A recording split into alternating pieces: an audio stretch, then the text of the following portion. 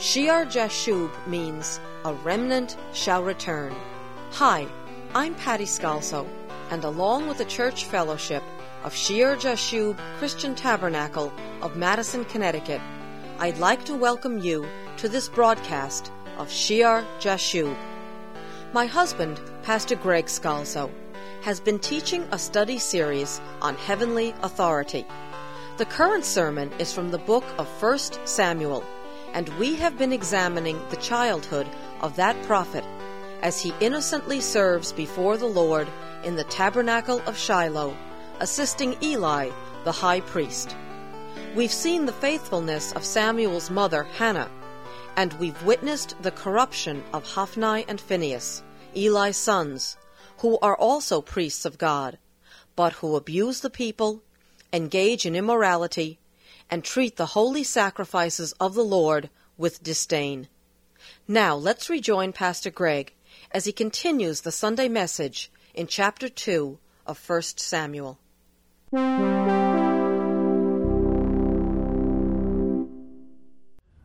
Moreover, verse 19 of chapter 2, his mother used to make him a little robe and bring it to him year by year when she came up with her husband to offer the yearly sacrifice. And Eli would bless Elkanah and his wife and say, "The Lord give you descendants from this woman for the loan that was given to the Lord." Then they would go to their own home.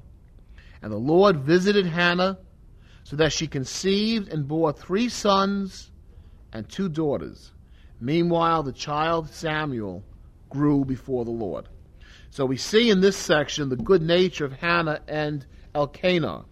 They, again, always come up for the yearly worship. And the joy she must have had making that little robe, and the love she must have made that robe with to replace his clothing every year when they would come up for the worship. And obviously, Eli appreciates her sacrifice, and he appreciates little Samuel's service because he blesses her. And again, God hears the blessing, and Hannah has more children. That word loan there could also be gift. The gift she has given to the Lord. And the Lord visited Hannah. He visited or attended to Hannah. The spirits of all people come about only because the Father ordains it. Our bodies, our flesh come from our parents, but the Spirit comes from God. And she has children, 3 sons, 2 daughters, and God blesses her even more. So the praying, worshiping, obedient, humble, and sacrificing woman, this barren woman is blessed abundantly and brings forth much fruit. And that's really the gospel. This woman was brought to a place of brokenness. She was humble. She was obedient. She was faithful to God. She was sacrificing. She wanted what God had for her. And in barrenness, much fruit has been born. Not only Samuel, who will be a great man of God, but she has more children. God takes our barrenness, and when we come to him, he gives us a harvest that only he can give. And meanwhile, the child Samuel grew before the Lord. He knows the Lord. He knows the presence of the Lord. Matter of fact, if you go down to verse 26, it says, skipping over 22 to 25. In verse 26 it says, "And the child Samuel grew in stature and in favor both with the Lord and men." So Samuel grew before the Lord, verse 21. And the child Samuel grew in stature and in favor both with the Lord and men. And that should remind us immediately of a scripture in the New Testament in Luke chapter 2 and verse 52, where it says, "And Jesus increased in wisdom and stature and in favor with God and men." Very, very similar phrasing used with Samuel that will be used with the Lord Jesus. And Samuel, indeed, in his different ministries, is a type of the Lord Jesus himself. And you see here that Samuel is a good kid. But now you go back to Eli's sons. You read in verse 22. Now Eli was very old, and he heard everything his sons did to all Israel, and how they lay with the women who assembled at the door of the tabernacle of meeting. Eli can't avoid it anymore. He has knowledge of what's going on. And when he finds out about the immorality, it's the breaking point. He can't avoid speaking to his sons any longer. Verse 23, so he said to them, why do you do such things? For I hear of your evil dealings from all the people. All the people know what's going on. They know the evil that the sons are doing. And Eli is hearing about it, and he has to confront them. No, my sons, for it is not a good report that I hear. You make the Lord's people transgress. Now, the NIV translates that a little differently, but I believe it's a proper translation, the New King James. You make the Lord's people transgress. And it's really true. It's a true statement of fact of wicked leadership. Malachi 2:8, which we might look at later on, says, but you have departed from the way. You have caused many to stumble at the law. You have corrupted the covenant of Levi, says the Lord of hosts. Speaking about how the priests, in their corruption, caused many to stumble at the law. When you have people in authority that are wicked, they're supposed to represent the Lord, and they're in spiritual authority, and they're wicked, and they do what's wrong, they will lead many to sin. Who will say, look at them. If they're the way they are, there must be nothing to this. And they walk away. Who will say, well, I believe in God like they believe in God, and if they can do it, I can do it. If they're the priests and they do what they do, and God forgives them, I can do what I want to do and God will forgive me. Others will just simply withdraw, and those that know what's right will be constantly frustrated in their faith. It's a horrible thing in a position of authority. We're speaking about heavenly authority. When a person does evil before God, because as Eli says here, you make the Lord's people to sin. The sin doesn't just stop with them. Because they're visible, that sin is like yeast.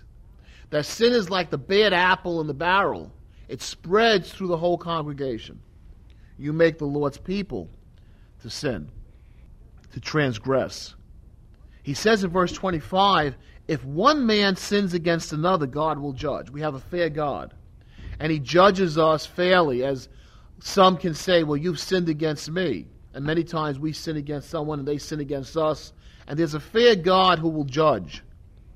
But if a man sins against the Lord, verse 25, who will intercede for him? Nevertheless, they did not heed the voice of their father, because the Lord desired to kill them. It's a horrible thing for those in religious authority to make God their enemy. When we sin against each other, God will judge us. When we sin against Him, what they're doing is a direct affront to God. When you sin against the Lord in a position of authority, you're making God your enemy. If someone's in the pulpit and they don't believe what they're preaching, they're looking for money, they're looking for position, they're corrupting the people, and they're using the name of God in vain from a position of authority, they've made God their enemy. Who will intercede for them? They sin against the Lord. God will judge fairly between men. He says, but if a man sins against the Lord, who will intercede for him? And you can sense from this wise counsel of Eli that he loves his sons. He's concerned for his sons' well-being. He knows that they're bringing reproach on the Lord. They're blaspheming God. And he's afraid and he's concerned, and you can feel the love and the wisdom in his words. Really, we've all sinned against God. In Psalm 51:4, David says, against you, you only have I sinned and done this evil in your sight, that you may be found just when you speak and blameless when you judge. He knew that his sins were an affront to God. And who will intercede for us? Well, Hebrews chapter 7, verse 25. Therefore he is also able to save to the uttermost those who come to God through him, since he always lives to make intercession for them. For such a high priest was fitting for us, who was holy, harmless, undefiled, separate from sinners, and has become higher than the heavens. And it's speaking about Jesus Christ. We sin against each other in our lives. We sin against God. And we have an intercessor.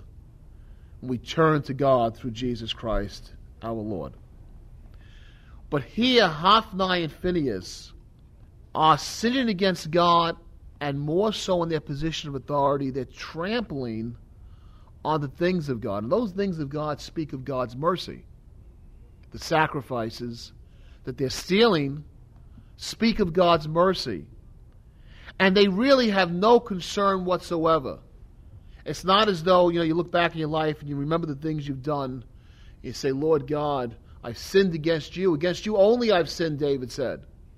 And you bring it before the Lord, and we have the intercessor in Christ Jesus. They're trampling on the intercessor. They're trampling on the mercy.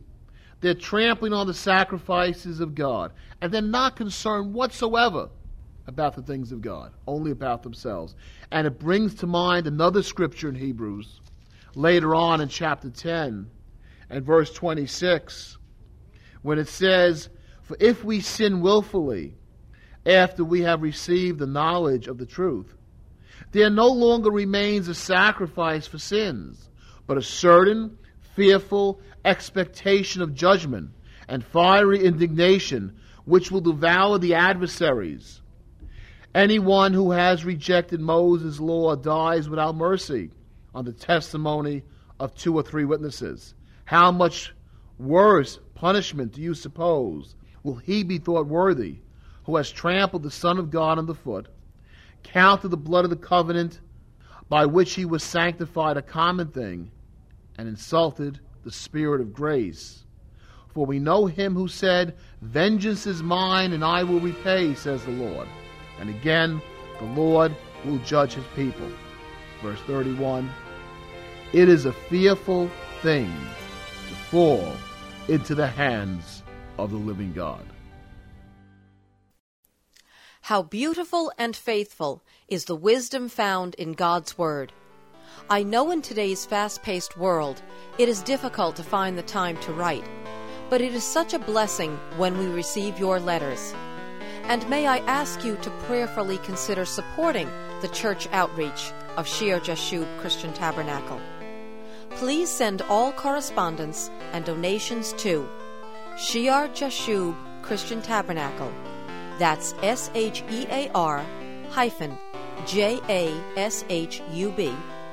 Post Office Box 518, Branford, Connecticut 06405. And if you will be in the Madison, Connecticut area, please join us for Sunday service. Shear Jashub Christian Tabernacle meets every Sunday morning at 10 a.m. in the upper room of the Memorial Hall on Meeting House Lane. Take I-95 to exit 61. Go south to Route 1. Turn right, and at the next light, turn right again. We look forward to being with you again on our next broadcast of Shear Jashub.